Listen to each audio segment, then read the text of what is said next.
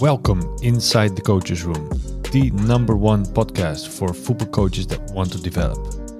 Every week we talk to elite coaches and backroom staff to hear about their experiences, how they develop and how they develop their players.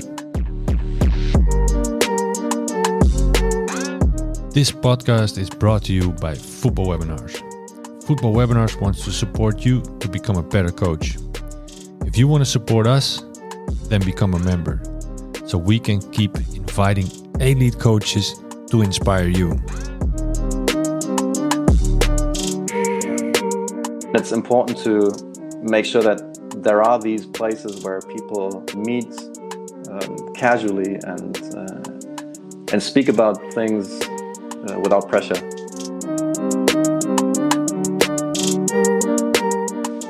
And I think the positions that are the most difficult to get somebody for are the assistant coach's roles. In this episode, we talk to Daniel Nietzkowski. He has three roles. First, he is the assistant coach of the U21 team. With this team, he became European champions in 2017 and 2021. He is also responsible for the Pro course in Germany, and he leads the policy on all German coach education. We talked to him about the importance of informal talks. We discussed the role of the assistant coach and also why it is so hard to find good people for this role. And we discussed his personal development. With such a busy schedule, busy life, how is it possible for him to keep developing himself and move between leadership roles and assistant roles? Personally, this is one of my favorite episodes so far because Daniel is a very, very modest guy, but at the same time, he's a very influential guy in German football. So enjoy this episode with Daniel Nietzkowski. And if you like it, support us. Support us by subscribing, share it on social media, share it with your network, because if we grow and if we have more subscribers, we can have more interesting coaches like Daniel. Sander Ruge was actually a while ago and nominated you. So he said we have to talk to you. So we are pretty curious about your story and about your journey. And we had actually one. I didn't say that before we started. We had one question from a follower. Said, "Why are German coaches so successful?" Maybe we get into that later. But first, let's start with with our standard question. You've been in several offices, but most of the time it was at the German Association. Mm-hmm. What is your most important item in your office or on your desk? I would say it's the coffee machine, because it's early starts and long nights sometimes. So recognizable for many coaches. Yeah, it sounds a little bit like a joke in the beginning, but it really is important because I like to drink coffee, and it's also something that I associate with a little bit of like a social atmosphere within the office. So it's not only working with the colleagues, but it's also hanging out with them and sometimes chatting about something else. So I think it's the place where we gather, where we. How is it situated? Because you have an office. Because you have 17 roles. No, I'm joking, but you have let's say 3 roles. So you're maybe in different offices. But what is the atmosphere that you work in now? Right now, it's a lot from home actually. Of course, yeah. Sure. But when I'm with the team, with the under-21s. We are never in the same place, so it's always a different setup. But the coffee machine is always a piece of luggage. It's always there. Okay. You bring one. So you bring. We do. Our video analyst drinks even more coffee than I do, so he's always in charge of making sure that everything is lined up. And I don't know if he gets in touch with the hotel before, or our team manager does it, but they make sure that there's a good coffee machine. Yeah, good. If there isn't, then we make sure that ours gets there. Okay. Yeah. Okay, and important part is you're all working and there's a performance environment, but connecting with each other. Let's say in a regular office, you have this coffee machine talk, But you make sure that in the environment that you work, or the environment that you lead, for example, the pro coaching license, that there is an atmosphere where these coffee talks are there as well. Absolutely, I think it's very important. I think it's something like a hidden curriculum to get people stimulated, to get people inspired by what you speak about in an organized setting. But the discussions they have in the time that is between sessions, or in the evening, or in the morning, I think that's where a lot of the important conversations happen as well, and where the reflection happens. So I think if you plan something like an educational setting, like we're setting up the new DFB Academy in Frankfurt right now, then it's important to make sure that there are these places where people meet casually and speak about things without pressure. Yeah, and how, because the courses that you run or manage now are partially online, or they're still live? What's the situation there? The situation right now is that we don't have a course. We're going to start it at the end of February, and we haven't had one in the last 7 months. Okay. But generally speaking, it's a mix of presence and online, and also visits in the clubs. So it's a mix. Most of the things that happen synchronically, so where we actually have conversations and have meetings and exchange, they happen in presence. And a lot of the things where we make sure that they have the foundation, where they gather knowledge, where we set references for discussions, that can happen online, and everybody can do that at their own speed. We sometimes have expert talks where we invite people that we otherwise wouldn't get to the table online for an online meeting. So it's a blended learning concept where the reason why I'm asking, because I'm thinking about this now, so many things are online and it's all highly efficient and you don't have to travel. But exactly like you're saying, in these courses, and if you are with a group of coaches learning, you need those moments outside of the classroom where you can inspire each other, or have these talks that also push you to the next level. Yeah, absolutely. And it's something that started off as not really part of the curriculum. Of course, you plan breaks between sessions.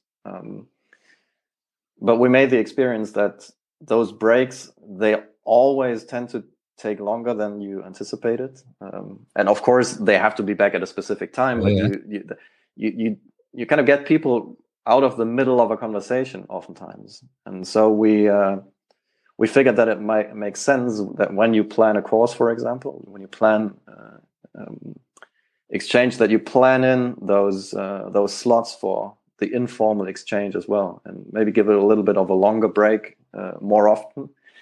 And that's nothing that takes from the experience or from the effect of learning, but it actually enhances it. So it's a very important thing going forward. What was the point that you realized these moments are just as important? Maybe you experience it then yourself as well, all the time. But at one point you think, okay, maybe if we find that mix, the learning is going to go much faster. Faster or different, whatever. But I think for myself, it's and from the perspective of somebody leading the course, it's also a good opportunity to get an individual talk with somebody that you need to speak to. Yeah, and I've realized for myself that those talks oftentimes take longer than the 10 or 15 minutes that I've anticipated. And if I want to have a proper talk, then I'd either have to cut it short and be very concise about it.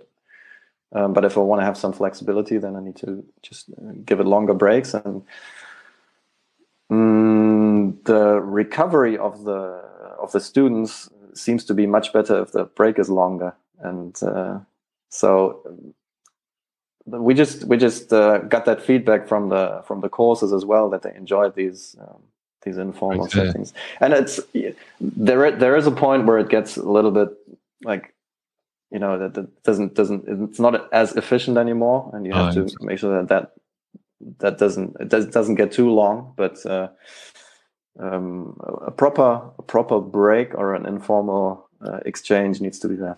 Yeah, well, it kind of takes me back. I think every coach has these courses that he's been on, whether it's UEFA C or even higher, UEFA Pro in your case, that you've been in the routine, you've been listening for an hour and a half, you've been focused, you've been writing down, and then take the break. And the first 2 breaks, you think, it's nice. And then maybe the third break, you think, I want to go back in. It kind of brings itself. You see the group kind of directing it itself, probably. Interesting. And how does it work with players the same way, you think? Or you, in your experience?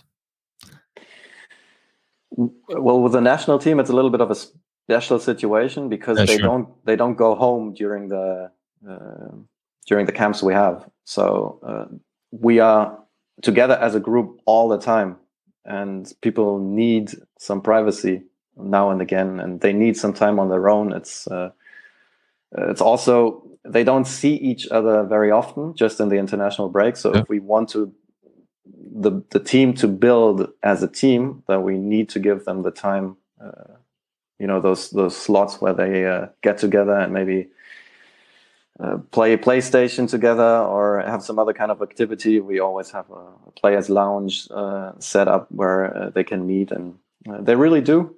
And I think these spaces are important for the players to become a team as well, and also to just get their mind off football for a while. Yeah, is that a danger for coaches that we try to overschedule those times? Because if you are, probably 3, depends on the camp, of course, but maybe for a match it's 3, 4, 5, 6 days that you're together. Okay, we only have them 6 days. Let's put as much information in them as possible. But in the end, it may be much more effective if you leave out half of that and just let them figure out and socialize and become a team, and then the effect is even better. Yeah, I believe so. I mean, they have to be ready. You want 100% quality in the sessions that are important. So you want 100% quality in, you want 100% attention in every meeting you have. You want 100% quality in every training session. So you need to make sure that the players are recovered in order to do that. And that goes for training as well as all the tactical meetings and presentations we have. So the recovery time needs to be there. It's a fine balance because you also want them to be ready for the first game. And typically when we meet, it's players come in right now on the Sunday nights because there's a lot of testing involved and everything, but typically on a Monday, and we usually play on a Thursday, Friday the latest. So you get a lot of players from different clubs who have different playing styles and playing principles that they hear all week. And to get them on the same page, you need to make the best use of the time, but still we try not to overload them. And we try to make use of the time by not always having everybody together, but also have group meetings, individual meetings with the players, which means that we can use the time the best way, because we're busy all the time then as coaches, but not all the players are busy all the time. Yeah. But we have smaller groups, we get a better exchange, and there's just a limited amount of team sessions that we have.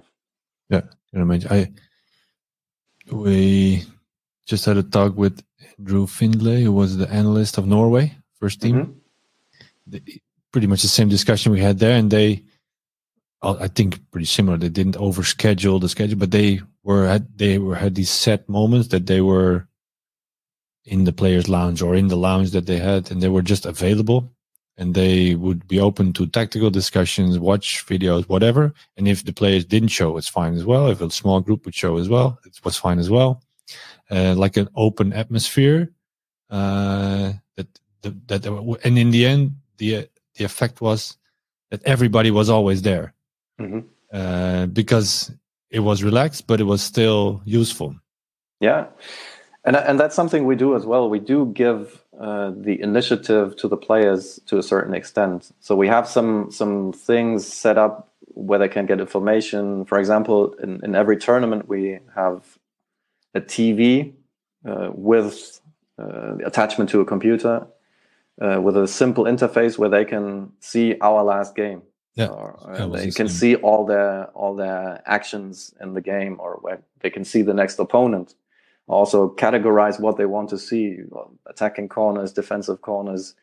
So the players can actually become active and do things on their own that they find interesting. So it's a little bit of an individualization with the intrinsic motivation that they can bring in. And there are players who are very active with that, who watch every single game that they've played, watch it again, and maybe even watch a full half of the next opponent, look at situations or typical situations of the players that are going to play in the positions that they're going to oppose in the next game. So they exist. I would say a lot of them are somewhere in the middle, where the closer it gets to the game, the more interesting it gets for them. Sure. And some of them even just take the iPad in the locker room before the game and then do the thing for for their short-term memory.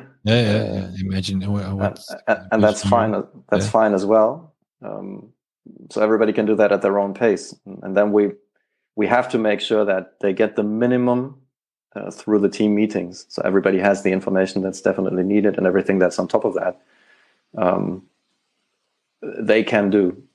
But we also, if we realize that players don't use the information that's available, we do ask them, not forcing them to do it, but we do ask them if it could not be helpful to have an idea of how their next opponent is going to play. And, so you don't enforce it, but you kind of hinge them. Shouldn't you look at some images? Is that the way it should, because this guy could play? Or what do you know already about your opponent? You don't think you need, you don't think you need to know? Yeah. Or we ask them why they don't do it. What is the reason why they don't do it? And if a player wants to play by intuition and says, "Oh, I don't want to, look at those things beforehand," they are professional players, so we're not gonna force them to do it. But it's, I think, even intuition is the result of something that you've done prior, of your own experience and of something that you've been exposed to.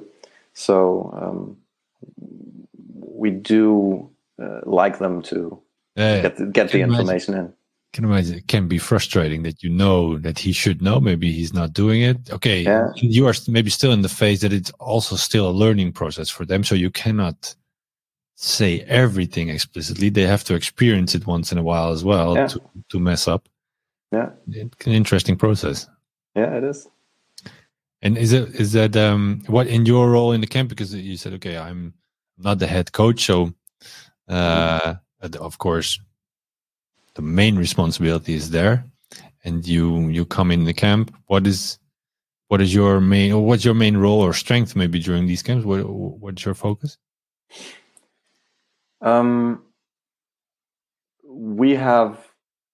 We've had a change in the head coaching position. We had Stefan Kuntz, who's now the head coach of Turkish national team, and now Tony Di Salvo, who used to be my fellow assistant coach, is the head coach. And because of that change, I have many more responsibilities now in terms of training. So planning training, and also being in a lead role in training. Okay. So that has changed a little bit. I'm in charge of set pieces. Okay. So as we all know, that's an important part of the game. And, for sure. Very big determinator of whether you're going to be successful or not. Yeah. Whether you are a good coach or not. Yeah, I'm involved in analysis, so I do the analysis of the opposition. Yeah. It's not like I do it by myself. We have a very, very good analyst who prepares everything, and we go through the last 3 games of the opposition together, and then we put together a presentation as well. And I present it to the team. So that, and on top, individual sessions with players.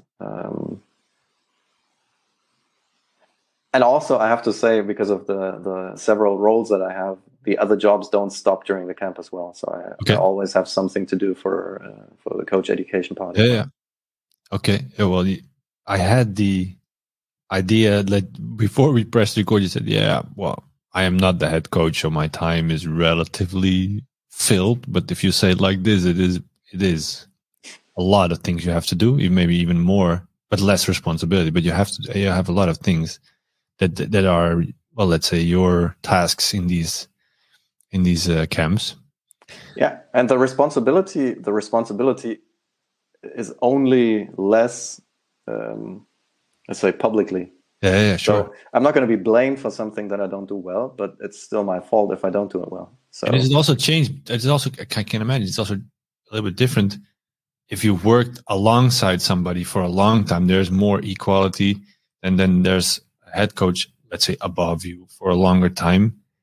I can imagine you connect maybe on a more equal level faster than, this is an assumption again, but I can imagine that it kind of works, those dynamics. Yeah, absolutely. That's true. And I've seen it from both perspectives. I've seen it from somebody who gets from the same level to the next level, because I've worked as a coach educator for the DFB before becoming the lead. And so I was at the same level with people that I'm boss now. So the leadership with people that you've been on the same level with it's a little bit different from when people come in new to the organization, and they're used to you being the boss. And because the personal relationship doesn't change, or I think shouldn't change, because you're still the same people when you're off work. But it's a fine balance to still be as approachable as you've been before, but also be assertive in the things that you want to happen. Yeah. So if I see something in the team that I lead in coach education that I don't like, then I have to address it, and I have to address it in an assertive manner. Although I've worked with these guys at the same level before, and it's the same thing from the other perspective now that my former fellow assistant coach is my boss. Yeah. But luckily, he's very good about that, and he has not changed a single bit in the way we communicate, and he's got a very open ear. We've discussed everything in the constellation that we've had before, and we do it the same way now, and he involves me in all the decisions. So I really can't complain. Well, it's interesting shifts, and it's. Do you feel you have to shift when you're going? Of course, you have to shift in tasks and stuff, but also in maybe your roles there. Okay, maybe you have to follow a little bit more and have to lead a little bit more there, or is it coming naturally? You mean on the under-21s? Yeah. So then officially you are the assistant, and when you go back to your coaching license or the course, you're more of the leader. So is it a natural fit for you, or does it? Because well, let me talk from personal perspective. I like to lead, and I have sometimes trouble if I'm not in that role, being, let's say, the follower or whatever, because I want to say something that I think is important, whatever. I'm not saying I'm doing it right at all, but it's kind of what is instilled in me or installed in me. But it's interesting to hear your perspective on this. Yeah, I like to lead too. And I've had situations in which I thought, well, I would like to say something, but it's not appropriate right now. But the culture we have within the coaching staff of the under-21s is a very, very open and good one. And it's never, there are never situations in which I think I can't voice my opinion now. Yeah. And it's a little bit like a periodization towards the game, because I think during the week and during the planning stage, you can be, or I can be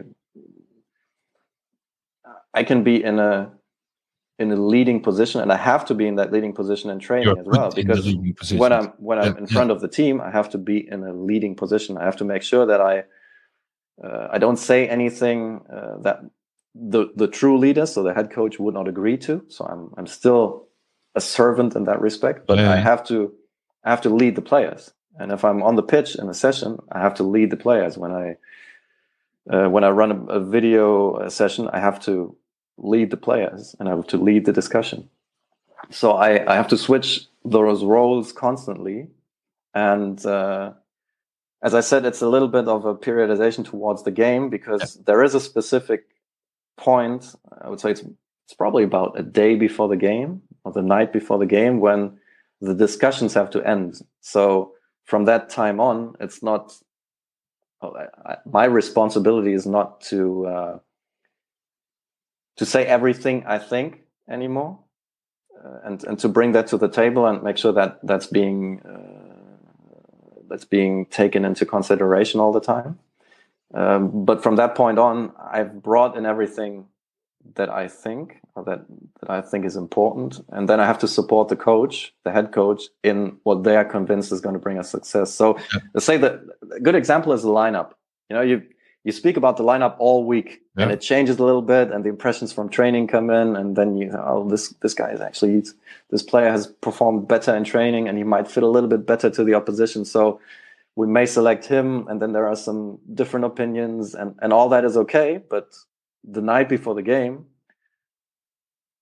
the head coach has to go to bed with a good feeling. Yeah. And they have to make their decision. And when they've made the decision and the decision is final, it's not a good thing to still try to discuss things. And then I feel that my responsibility is to make sure that I support him now, because I don't know if what I think is going to work. He has to know, or he has to have the best feeling about the things that he is convinced in. Everything has been discussed. I've brought my opinion to the table. A decision has been made by the person who's responsible.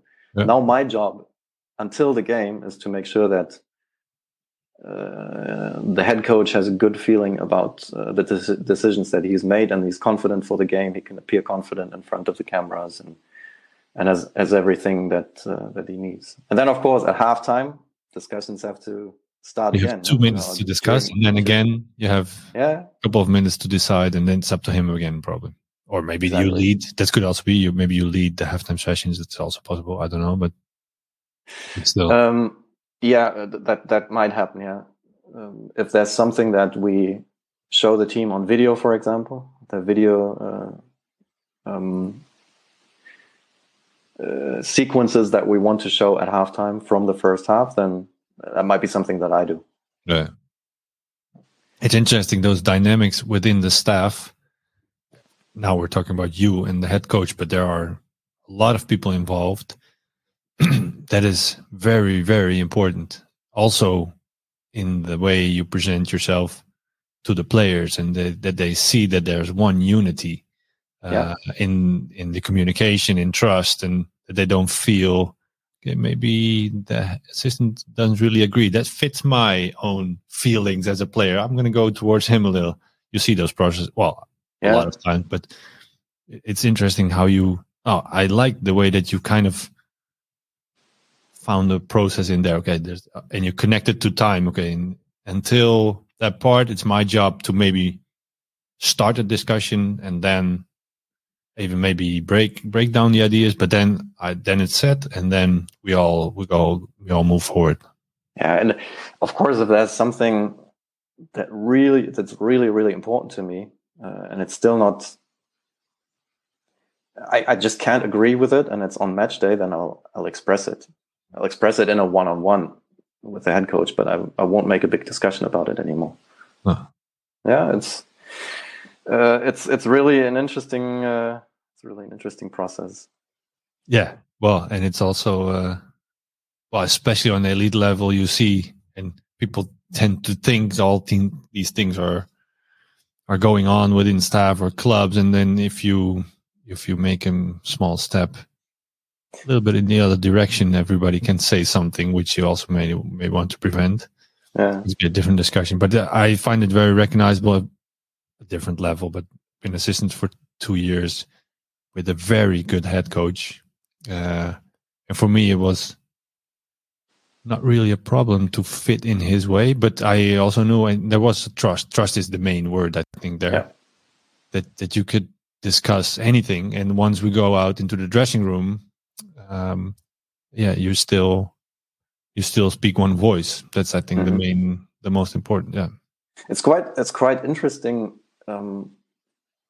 I do get a lot of calls where people ask about coaches. They're looking for a coach, or they're looking for an assistant coach, and or for a youth coach, and they have questions about coaches, or they would like to find a coach and see if I have somebody that I can recommend. And I think the positions that are the most difficult to get somebody for are the assistant coaches roles, because you would think, well, I mean, assistant coach, they can have a flaw here and there, and it's not such a big problem. The head coach needs to be perfect, and the people behind him, they need to complement him, but they don't need to be perfect in every way. But the qualities of the assistant coach, they are so special, and the combination of those qualities is so special that it's the hardest position to find good people for, at least at the top level, because you need people who can appear in front of top players, who have top standards, who are very, very, very, very sensitive to weakness, for example. And you have to appear in front of those players and make a perfect impression.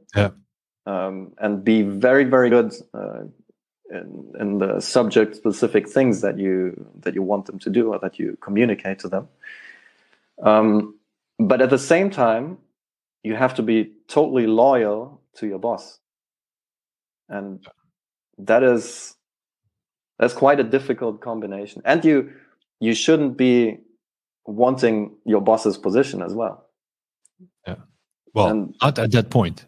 Well, not at that moment. Yeah. The reason why I'm saying it, because when I went to it's just an example, but when I went to that club that signed me as an assistant coach, before I got signed, I said, in the end, I want to be the head coach here. Mm-hmm. But the head coach there was a friend of mine, or a good connection of me. So, but it was clear to everybody that I wanted to be his successor. But I wanted to be a head coach. But I think the good thing I did, it's not about me, but it was clear. So there was no backstabbing. No, it was clear. And as long as he was there, I was 100% loyal. But the situation, and even the players knew it, but they were also still loyal to the head coach. And sometimes you saw players, okay, but you saw them kind of using it because, okay, we know you want it as well, but then you have to step very far away from that. But I can imagine, I agree what you're saying, because you don't want that guy that is a backstabber, but you do want the quality of a potential head coach next to you. Kind of, that's the balance almost there. Yeah, you need a lot of the qualities, but you need a little bit of a different behavior in certain aspects of the job. But as you said, you had a strong head coach, and if the head coach is strong, then they can even tolerate somebody who might get into that position at some point. And I think it's totally legitimate to want to do that at some point. It's just not good if you try to make sure that point comes a little more quickly. And you're doing it wrong. And you always have the players who will recognize if you're not of the same opinion, and that they try to exploit that weakness. And you got to be strong as a person, and got to be strong as a team. So exactly. So the staff that you build, or that you find around you is crucial for your own way of working. Yeah. Because if you have, how do I say this? If you have coaches that are fine with being an assistant, and they're just there because they have the job anyway, that's not the guys you want to relate on. You want exactly like you said, you want to have these guys in front of the group as a head coach, that if you put your assistant forward, the quality should be at least as good, or ideally it is better or different, but very good. That if you split the group in two, players will know, okay, I'm going to be with the assistant, so the level is lower. No, they want to be with the assistant because the level is just as high there. Or it's interesting. It got me thinking, because we had a goalkeeper. The first year I had a goalkeeper coach who was there for a long time. He had a good connection with the player, but the intensity was less high. Let's call it like that. Second year, I brought in an assistant coach, a goalkeeper coach, and he was like, in a positive way, a maniac. So at one point, some exercise players didn't want to be with me. They wanted to be with him, which was perfect, because then it doesn't matter which organization on the pitch you were, the level was everywhere, was high everywhere. So that was ideal. Yeah. Yeah. And of course, just in terms of personality, you might have a better connection to certain players as an assistant coach than the head coach does. And that's good. That's a good thing. It's just important that they don't find a weak spot to attack the system to their own advantage. Infiltrate, I think, is the word. Yeah. Very interesting social dynamics or group dynamics that's there. Yeah. Mm-hmm.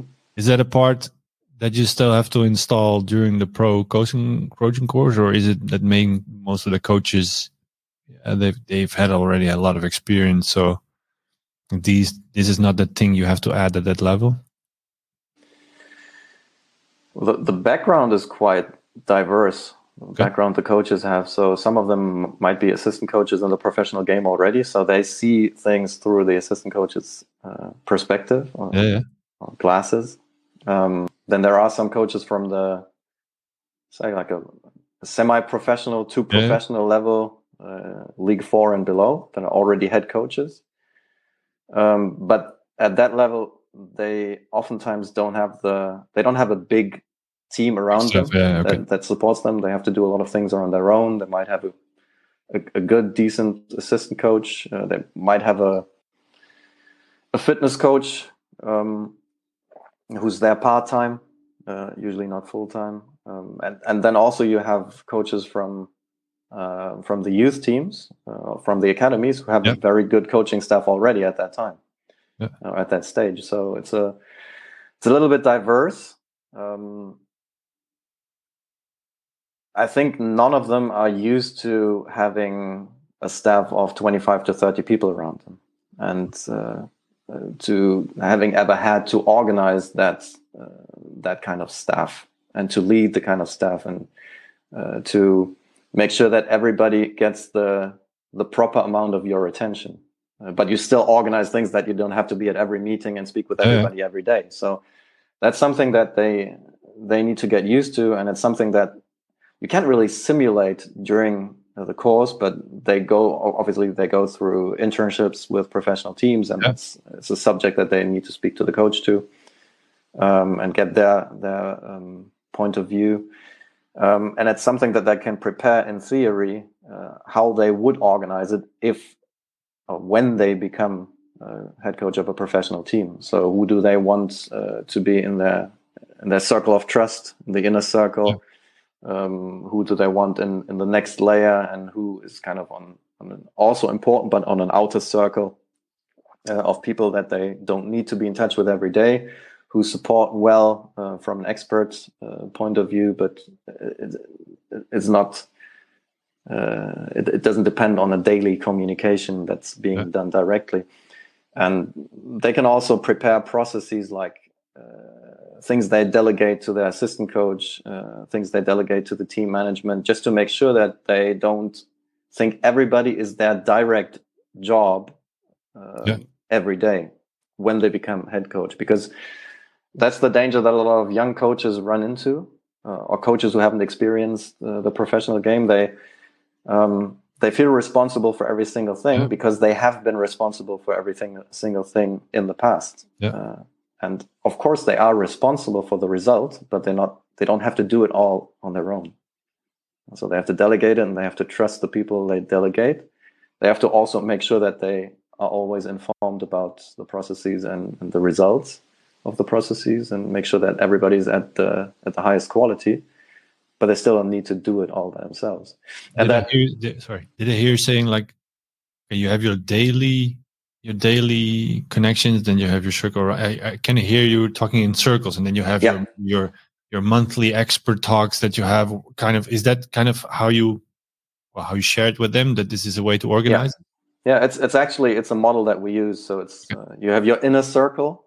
You have 2 or 3 people, maybe sometimes 4 people in that inner circle that you that they completely trust and you exchange information with on a daily basis, who are involved in decisions that are very important. Then you have people around that who you still might be directly in contact with, but not to the same extent as to your inner circle. And then you have people on the outer layer that you might not always communicate with directly, but actually delegate things to your assistant coach, for example, to make sure that you get specific information. You might have somebody who's in charge of the medical staff, who makes sure that you get all the medical information. So you don't need to speak to every physio every day in order to find out what they know, but somebody comprises that information and make sure that you get the essence of it. Yeah. And having those processes organized is extremely important for the head coach who's in charge. Yeah. Well, even gets me thinking about my role as well. Even then I was also doing everything because I thought that was the way to do it.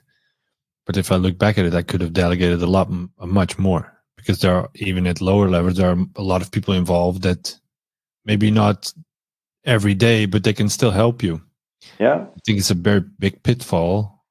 Well, now I hear you talking. This is my lesson from this podcast, that use whoever is around you. Yeah. Mm-hmm. Yeah. And the thing that's most difficult for a lot of the young coaches is to trust the people with things they delegate. They delegate those things, but if the result is not perfect immediately, they think, I need to do it myself. Yeah. Instead of coaching that person, you're not only the coach of the team, but you're also the coach of your experts. You're not gonna know enough to overrule your medical staff on decisions that are made on a medical basis, but still you coach them in terms of the way you want the information presented to you and what kind of information you want. Because that's a little bit different with every coach. And typically, although most of the people, they stay with the club and they've worked with a coach before you, they're going to work with the coach after you. Yeah. And they might want things a little bit differently. So you have to be very clear about the way you want things to be done. You want information presented to you. You want the processes to run. And that is your job, to make sure that they know how that is going to go. And when they're good experts, if they're good experts, which I think in most cases they are, then they're going to be able to cope with that and adapt to the way you want it to be. And then that process you have to accompany. You have to give them feedback on the way you think their area of responsibility is going. Not doing it in a way where they think, well, he knows better than I am, because they are the expert in a lot of ways. But concerning the way they want things organized, or you want things organized, you have to lead them the way. I can imagine that this is one of the main items of this last step in your coach education. Well, it never stops, of course, but that you've proven yourself to be a good coach, which is probably connecting with players and tactically, etc. But the step to the pro level is getting this whole organization that you're responsible for, and even the more people involved, the more leadership is asked. Yeah, and I think it's the biggest change. I mean, in the game, the game is the game. Yeah. No matter who you're coaching, and it's universal. The qualities of the game of football are universal, and I don't think there are too many changes in that now. Especially the coaches who are coming from the academy teams, they are very good on the pitch. They have their playing philosophy lined up very in a lot of detail. They have to break it down a little bit for the professional game sometimes, but they've tested a lot of training forms and activities. So they are good in that respect, and I think it's not that easy to improve them in a course in that area. And it's also, when they make the step from let's say the under-19 coach to the professional team, there's some kind of adaptation in that area because you have to essentially win games. Yeah. You also have to develop players, but in the youth teams, you have to develop players, and it wouldn't be bad if you won games as well. Yeah. Which I guess is the result of the other. So it's not that much different, but this aspect of leading an organization and dealing with we call it the the system football, or the football system. Okay. So everything that's around you, everything that might not even work in your direction. So the media, agents, and all those things that are added when you get to the professional level. They need to learn about that and be prepared to deal with those things when they get to the professional game. Everything that happens on the pitch, they normally manage. Yeah. And then what, in your opinion, makes all the coaches are at your level that are in front of you, of their course, are good coaches, otherwise you wouldn't be there. But some of them probably become great. What makes the difference in being good and the ones that stand out and really manage that situation?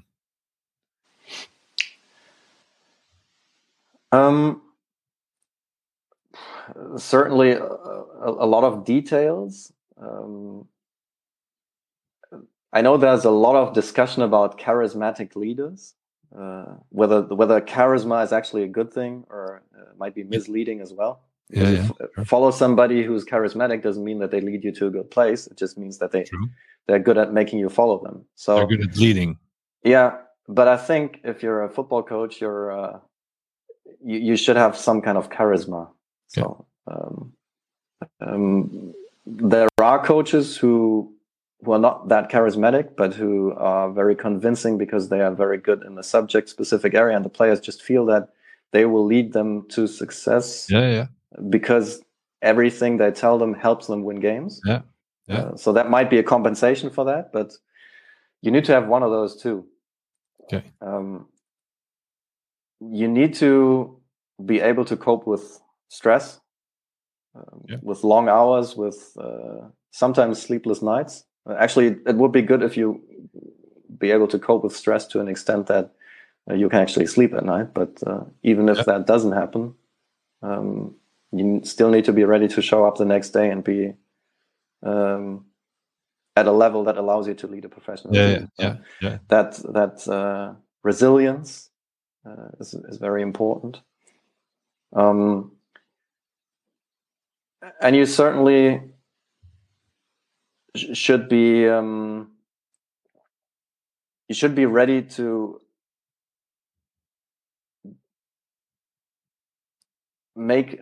not make people like you, but make people like to work for you because they feel that everything you do is coming from a good place. And you want to help them, because I think if they that kind of integrity, is it maybe? Yeah.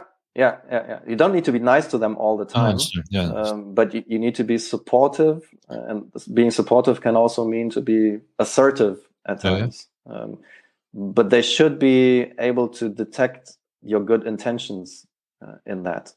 And the way you bring it is then less important, but it can be harsh or it can be soft, but doesn't matter. But even when it's hard or harsh or whatever, if they feel that it is in the best for you or the team, then players will follow.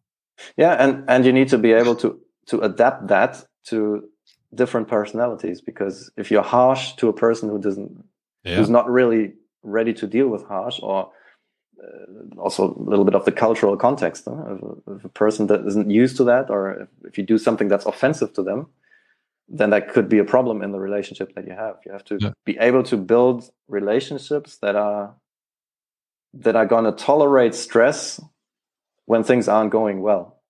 So I think coaches make a lot of mistakes when things are going well, and they neglect certain people because they think, everything is going well. I don't need to deal with that now. I don't need to pay attention to this. And you have to make sure that you build those relationships and make those relationships strong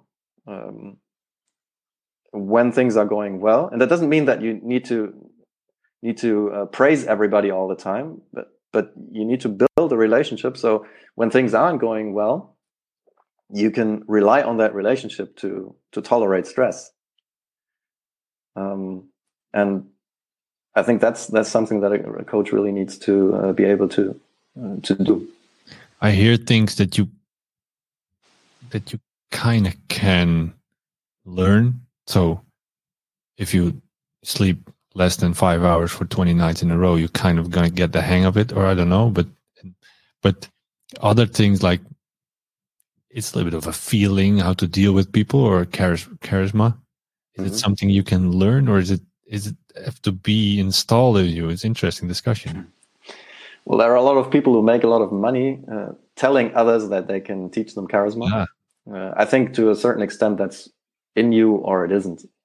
And it sometimes also has to do with your background. If you're coming from out of nowhere and you have no merits that you can show, then it's a little bit more difficult to have that impact right away. But there are people who've been very successful already who have that as the halo effect, as the thing that people see right away when they see them. So they see them and they believe, oh, they're going to bring us success because they've had success in the past. How would we not be successful with them? So it's something that might be associated with your past in the beginning. It doesn't last for very long.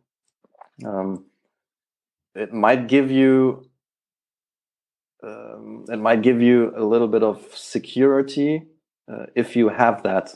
So I've made the experience that winning the Euro in 2017 with the under 21s, winning a title, it gave me a little bit more of a, I don't know what the English word for it is. What's the German word? Lockerheit. Okay. People believe you more. That's kind of what you're saying, or I was more relaxed. Okay. Oh, okay. Like this. Okay. It's. I wouldn't have thought that was going to happen, but I've proven something. Yeah. Sure. The winning that title. I mean, there are a lot of things that play into it, and it might not even be me. But I've won a title, and it made me confident. Yeah. A little more confident. I've been confident before that, but it made me a little bit more confident because the next generation of players coming into the under 21s, they thought, oh, this coaching staff has won the title, so might make sense to listen to what they have to say. Yeah. And so it gave me a little bit of relaxation. Relaxation is the wrong word. Confidence is good. Yeah. So winning something might add to the appeal that you have to others. Yeah.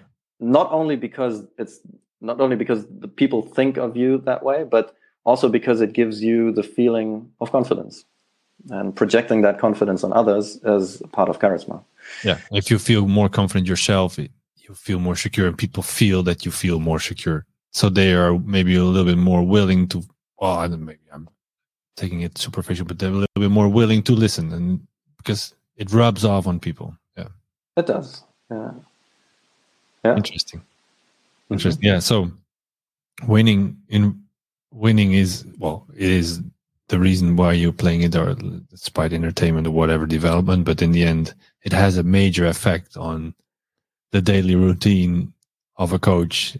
If you win 10 times, you can do exactly the same thing and lose 10 times, but you are a better coach when you win. It's just the people, but they perceive it, how they perceive it, I think. Yeah. Interesting. Yeah, there might be some truth to it.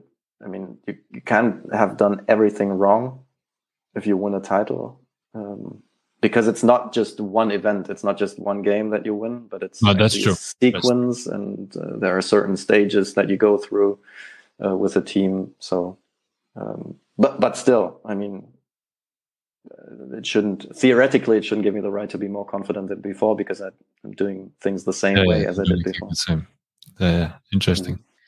Okay, so you help a lot of coaches develop. Well, it's your job. You help a lot of players develop in the camps, and as you're leading the team in those camps. But your own development, how do you find time to do something for yourself in your own development, or is it experience-based development? To a large extent, I would say it is. I've thought about the way that my personal development should go quite a bit. I think I'm not at the point yet where the things I do daily don't add to my development. I think a lot of the chances for personal development lie in what you do every day if you challenge yourself constantly. So I like to accept new challenges. I like to aim high, and from that I do make new experiences very often, and reflecting on those experiences I think helps me grow. It helps me get smarter, definitely, and it helps me get the bigger picture and getting an increasingly holistic view of football.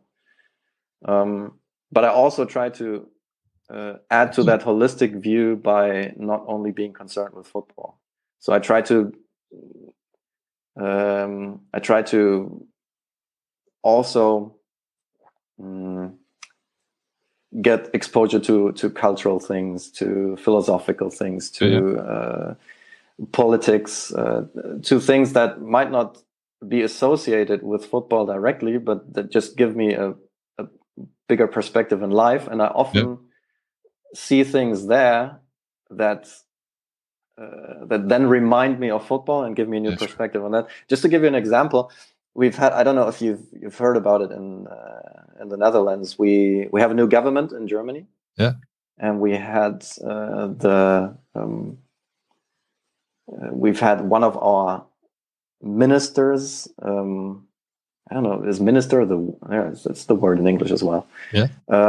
Who's in charge of the environmental strategy for Germany to get greener. And he has presented his strategy, I think yesterday or the day before. Okay. And it's really drastic. So he wants to have a very, very high impact on the measures that we're taking now until 2030. And people, they perceive it as crazy. Not everybody. I think everybody perceives it as some kind of crazy. They perceive not realistic. Some perceive it as crazy and not realistic and stupid, and some perceive it as crazy. But crazy is what we need. Okay. Yeah. Because we need drastic change in order to reach our environmental goals at a point in the future that really makes a difference. And it's funny because we have been going through this process in German football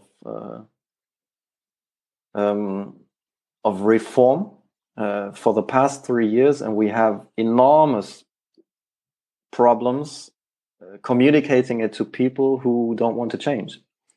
So it's kind of similar. It's also the things we want to do are drastic. They're not as drastic in comparison, and they're not as relevant, obviously, as the environment. But it's still a situation in which we want to make change. We have made people aware why we need to make certain changes in coach education, but also in the competition formats in the youth teams, in the development structures in Germany. So all over the game, we need to make certain changes if we want to get better. Yeah.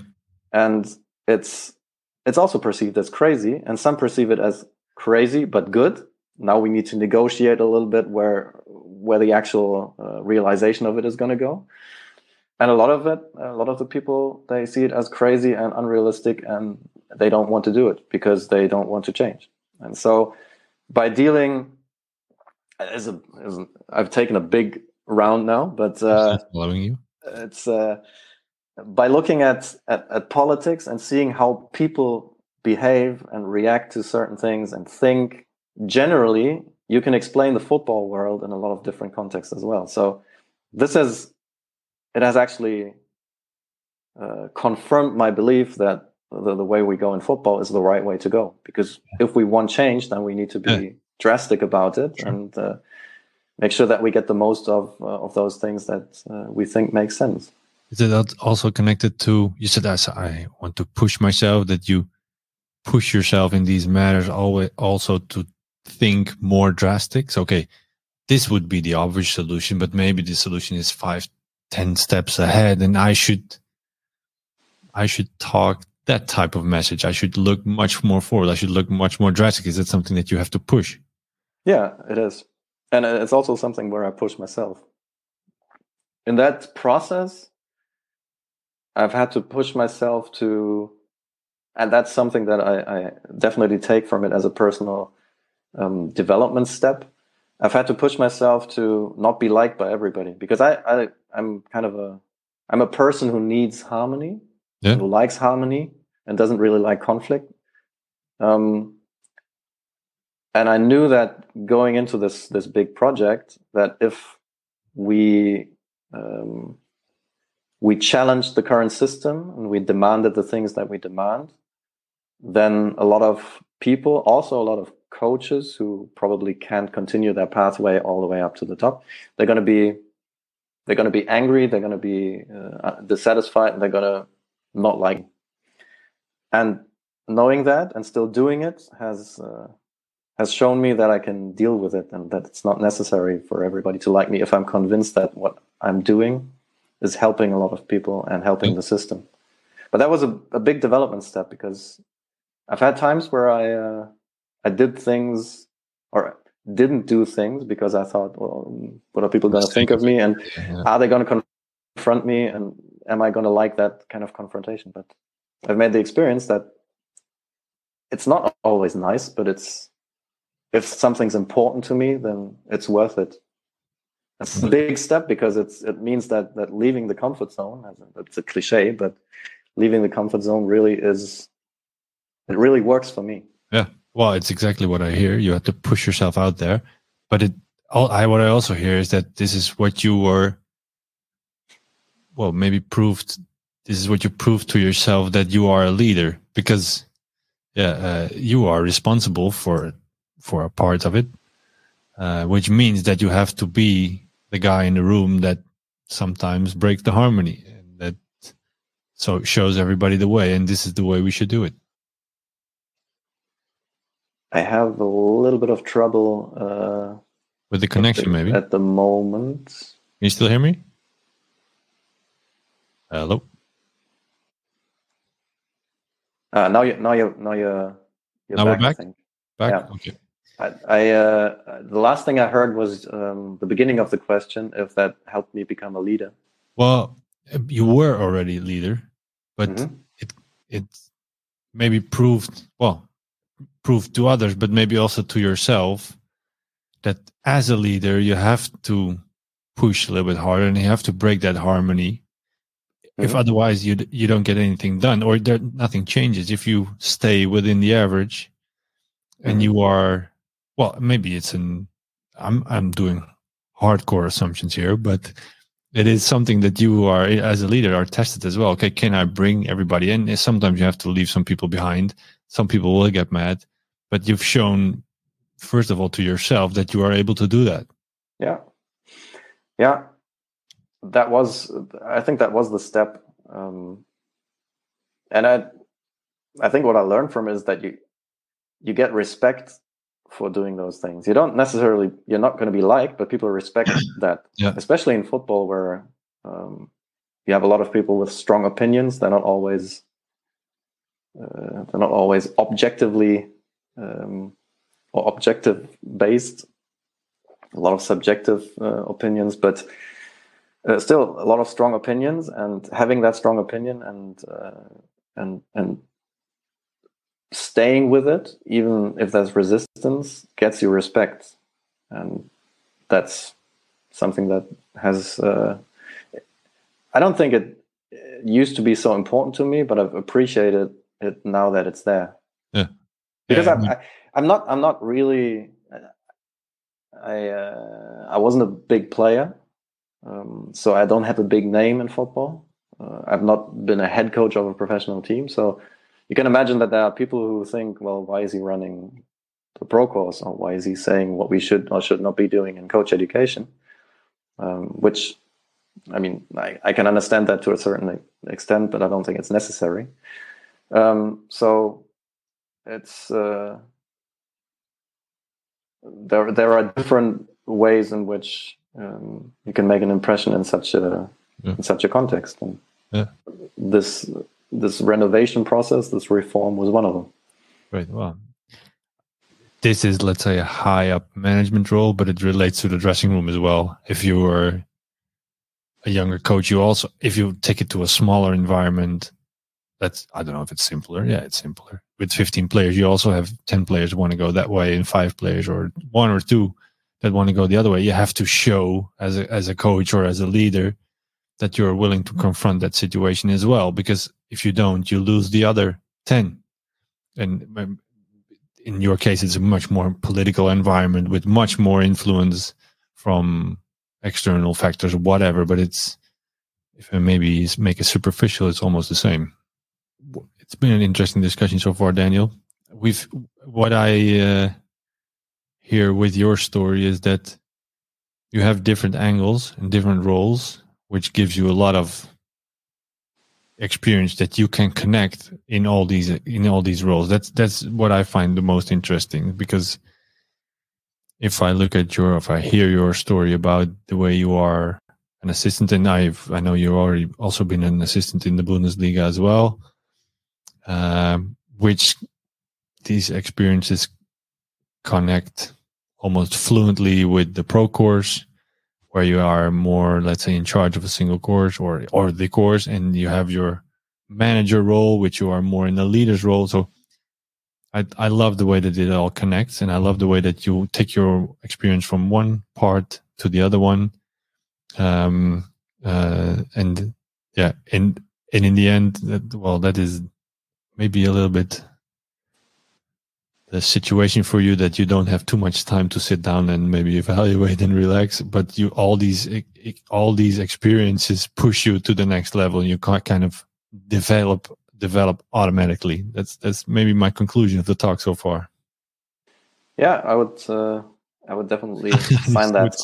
Sign up on that. Sign off on that, I think is what you say. I would sign off with that. Yeah. I could use some more time to reflect, really. That would be cool.